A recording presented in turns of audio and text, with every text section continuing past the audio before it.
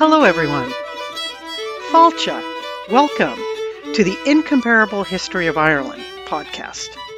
This show is to share the richness of this ancient island. Ismisha Lauren. I am Lauren, your host on this journey through the stories of this Emerald Isle. I represent the Clan Nagel of Delaware, an Irish society for the education of Irish language, history, and culture.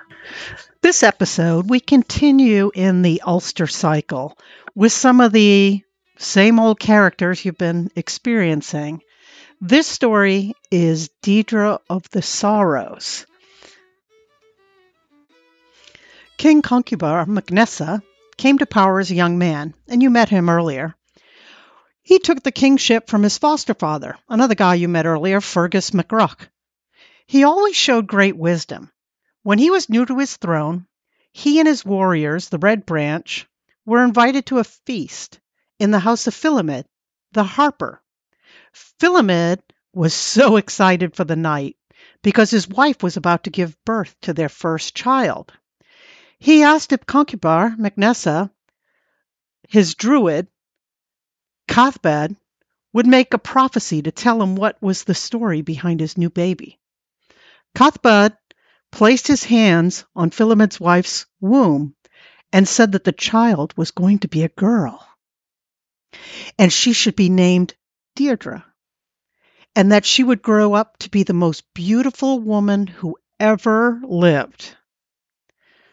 But, he said, an excess of anything is deadly, and she will cause so much trouble that she will split the Red Branch in two. Now, the Red Branch are hearing this, and when they hear this, the men of the Red Branch demand that the child be killed there and then, before she even had a chance to fulfill her destiny. But Conchubar wanted to have the reputation of a wise king and a merciful king, so he stopped them. He said that he couldn't allow the death of an infant in the house of its father, but that he would take the child when it was born, and he would raise her up in secret. And if she grew up to be as beautiful as Cathbad had promised, then he would marry her himself and put her in such a high position that no man would even dare to look at her. So Ulster took her when she was born, and he took her to his old nurse to take the baby to a hidden valley and raise the child away from anybody else. From time to time, Ulster would go to visit to check on how Deirdre was getting along. She grew up every bit as beautiful a child as was prophesied, but she didn't have much affection for Ulster. Though he was fair-haired and handsome and had no shortage of female admirers in Emmenmacha, Deirdre just had no interest in him. The old nurse was so very protective of Deirdre and careful to make sure no one saw her. The only person besides Ulster who she let into the valley was an old man who would come by and help her with some work. He was a mute and could not tell, so no one would know about the girl because they couldn't hear it from her or her enchanted beauty. One day in early springtime, when the snow was still on the ground and Deirdre was almost a woman, the old nurse had the old man slaughter a calf for her and Deirdre. The blood spilled out onto the snow, and a raven came down to eat the bloody snow. And when Deirdre saw this, she cried out, and she fell in faint. The old nurse thought she had been so upset at the sight of blood, but Deirdre told her nurse that she had fallen in love with these three colors, and she would only give her love to a man with hair as black as the raven, skin as white as the snow, and cheeks as red as the blood. She asked the old nurse if she knew of any man that looked like this. The old nurse dreaded the question because she was unable to deny Deirdre anything she asked for. She told her that there was a son, the youngest son of Usnach, a warrior of the Red Branch, young, brave, and beautiful. And his name was Naoise. And he had the coloring Deirdre loved. He was inseparable from his brothers, Anin and Arden, and he was the most handsome warrior of the Red Branch. Deirdre pestered the old nurse to find some way to let her see Naoise, but she refused. She told Deirdre she had seen him soon enough when Macnessa married her and took her to Emanmacha with him. But Deirdre would not be put off. She begged and begged to let her see Naoise, and eventually she relented. The next time she was in Emanmacha, she told the son of Usnach that there was a wonderful hunting to be done in the valley where she lived, and to be sure to go there the next time they were hunting. She told Deirdre she could spy on them when they came, and make sure she was not to be seen. But when the brothers came to the valley to hunt, Deirdre fell in love with Naoise the moment she saw him. She knew that this was the only man for her. Before the old nurse could stop her, she stepped out to greet him. And it was as if that moment she turned from a girl into a woman. She smiled at Naoise, she flirted with him, and he completely fell in love with her at the moment he saw her as well. She asked him if he would run away with her, but Naoise knew who she must be, and he knew that she would belong to Macnessa, his king, so he refused. But then Deirdre put a geisha on him, an obligation magically imposed on somebody, that he had to run away with her. Naoise had no choice then but to get Deirdre as far away from Emanmacha as he could before the king found out. His brothers, Anil and Arden, refused to be separated from him, so the four of them fled Ulster with servants and retainers. Now they knew there was nowhere in Ireland that they could rest and be safe, so the sons of Usnach took Deirdre across the sea to Scotland. The brothers entered into service with the King of Scotland and became part of his army. But they never stayed in the fort with the other warriors. At the end of every day, they would go off into the wilderness. No one knew where. And the King of Scotland grew suspicious and decided to find out why they were keeping a secret from him.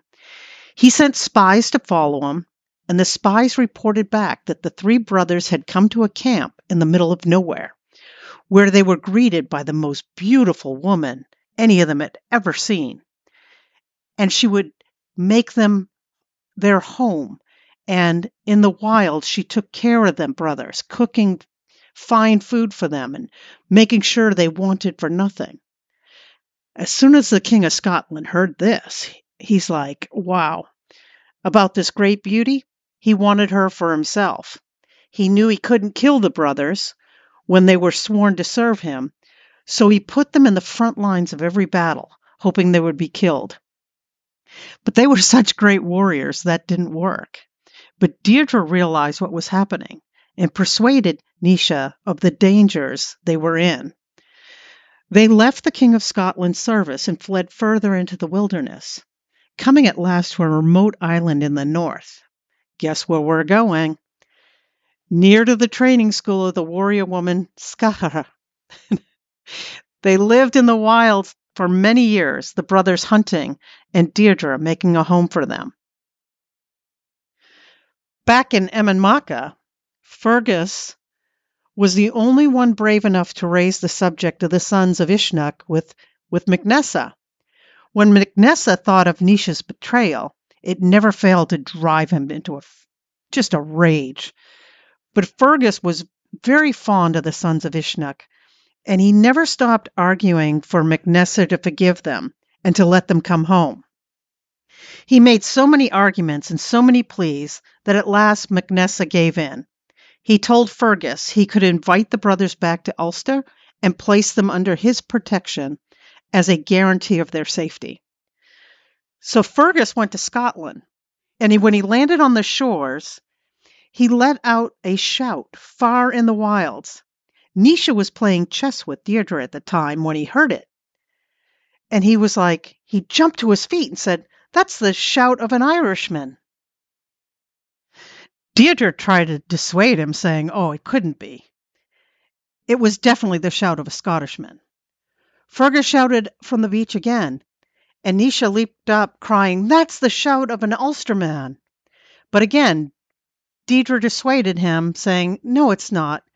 And then Fergus shouted again, and Naoise cried, "That's the shout of Fergus." And nothing Deirdre said could persuade him otherwise. He asked her why she had lied, and Deirdre told him that she had had a dream the night before. A raven had flown over Scotland and from Ireland with 3 drops of honey in its beak. But when it landed, the honey turned into blood. But Naoise and his brothers were just so excited at the prospect of seeing Fergus again that they dismissed her dream as a woman's imaginings and rushed to greet their dear friend. So they get down to the beach, and here's Fergus, and they hug, and they're just so excited to see a countryman, especially an Ulsterman. And Fergus told them the wonderful news. MacNessa had finally been persuaded to forgive them and take them back into the Red Branch, and the brothers were thrilled. They had missed Emmenmacha so much and all their friends. They swore an oath that they would not eat or sleep till they were back home in Emmenmacha. But on the voyage back to Ireland, Deirdre never once took her eye off the shoreline of Scotland. She sang a lament for having to leave the mountains and the lochs of Scotland, the only home she had ever been happy in. When they landed on the shores of Ulster, a local man came to invite Fergus to a feast. There was a geasa on Fergus, and all the Red Branch warriors never to refuse a feast in their honor. And so he could not refuse. Now this man had prepared the feast for Fergus at MacNessa's request. He was not nearly so ready to forgive as Fergus thought. Deirdre begged Fergus not to desert them. She was sure something terrible was going to happen if he left them. But he told her, "I can't refuse. I have to go." And then Deirdre berated him for being a coward and deserting the men he had put under his protection. "He was more interested in eating and drinking than in honor," she screamed. And to appease her, Fergus had his son, Fichu, take up his duties to ensure their protection. When they arrived in Emmenmacha, MacNessa did not come out to greet them. He sent the old nurse instead, and she told Naoise to hide Deirdre's face, and she brought them to the speckled house, where the warriors of the Red Branch hung their weapons and the heads of their enemies. They were given food and drink there, and Naoise and Deirdre played a game of chess to pass the time. MacNessa was of 2 mindsets. He was really torn to forgive or not forgive Naoise. He wanted to let it go. He knew it made him look bad to hold a grudge for so long, but he became so furious when he thought of Deirdre getting away that he could not bring himself to forgive Naoise. He asked the old nurse, what did Deirdre look like? Was she still beautiful? And she said, "Oh, the wilderness has ruined my poor Deirdre. She's a hag. Her skin is weathered. It's gray. Her fingernails are dirty and broken.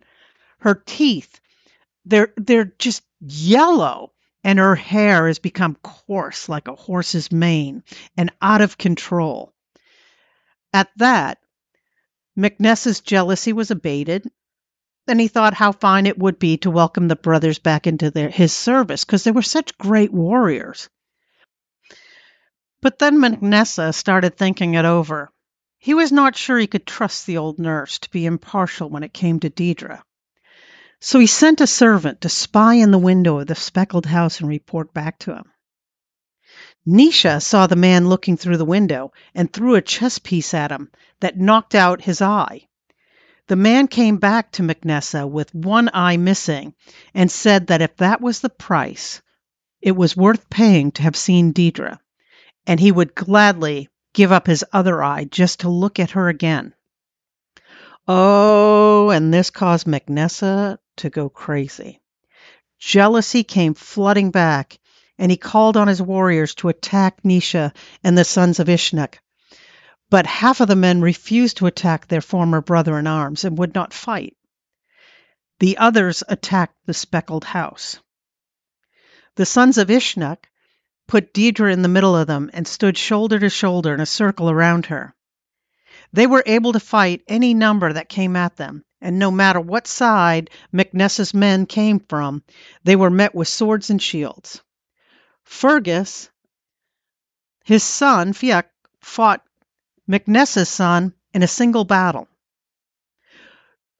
Conall saw a man attacking his king's son, and without pausing to see who it was, he struck Fiach down through the head.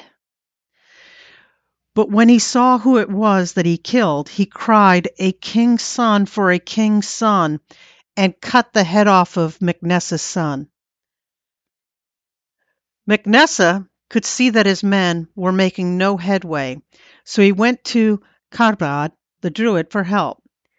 Cathbad agreed to help him, but only if Macnessa swore that he would not kill the son of Usnach. Macnessa agreed that he would not be the one to kill the son of Usnach, and said he only wanted Naoise to apologize and all would be forgiven. So Cathbad sent a spell that surrounded the sons of Usnach with a black and hungry sea. They had to swim. They had to swim through. Even though they were on dry land. Naoise put Deirdre up upon his shoulders, and they swam and fought off their foes until exhaustion overcame them and their weapons slipped from their fingers. Macnessa's men seized them, and Macnessa said that while he couldn't kill them himself, he would give a fortune to any man who would do the deed for him. None of the men of the Red Branch would do it, but at last one man stepped forward. He said he was the son of the King of Norway, Main Hand, and Naoise had killed his father and brothers in battle a long time ago. He said he would be glad to kill him for Macnessa. Anli spoke up then and asked to be killed first. He was the youngest of the brothers and had never lived without his brothers and did not want to be left alive after them. Arden, too, begged to be killed first, so he did not have to watch his brothers die. Then Naoise said that he had a sword given to him by Manon MacLair that could cut down anything in front of it. He asked Main Hand to use the sword and cut their heads off at the same time instantly. And so that is what they did. The three sons of Usnach laid their heads down on the same block, and Main Hand swung the sword and chopped all their heads off. When Fergus came back from his feast and saw the sons of Usnach dead, and his own son dead besides, he burned Emain Macha to the ground.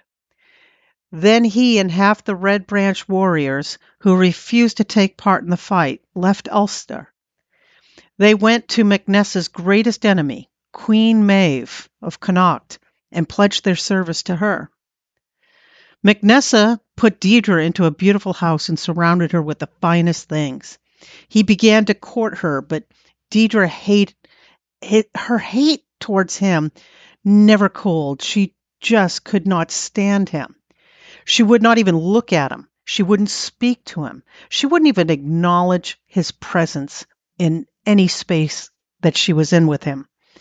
She cast aside every gift he gave her, took no joy in the luxuries he surrounded her with.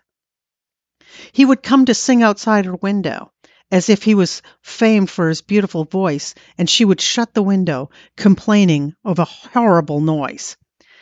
After a year of this, Macnessa grew angry that all this kindness was being snubbed, and he came to ask her if there was any man on this world she hated more than he. And Deirdre turned around and said, "Well, I hate you with all of my heart, but I hate Main Ruhan a little more because he killed my Naoise." So Macnessa said, "In that case, I'm going to give you to him for a year to do with as he pleases, and we'll see if you're any kinder to me after that when you come back." He sent for him to come and take Deirdre away. They placed her in his chariot, with him sitting on one side, Macnessa on the other side, and on the way to Mainz County, Macnessa joked that she was helpless as a ewe between two rams. They passed by a place where the cliffs hung over the road, and Deirdre leaned her head out of the chariot and dashed her brains out against the rock. She was buried in Emanmacha, near to where Naoise and the brothers lay. Macnessa could not bear the thought of them touching one another, even in death, and he had stakes of wood driven in the ground between the two graves. But the wood grew roots down into the graves, and two trees grew. Fergus and the Red Branch Knights that went to Connacht to fight for Queen Maeve would later fight against their Ulster brothers for Ailill and Maeve in the War of the Cattle Raid of Cooley, the Irish Iliad that we heard in the previous episode. Gora Mahagat. Thank you for listening, and I hope you enjoyed this episode of the incomparable history of Ireland. Please leave a review so that I can get better and better at providing these for you. And also you can visit my Facebook page, Clonmagell, Delaware. Our next episode, we are moving on to the next cycle in Irish mythology, and Finn McCool and Tir na Nog, and it's going to be exciting. Can't wait. Slán Give. Goodbye, everyone. Godi an Heid Ella. Until next time.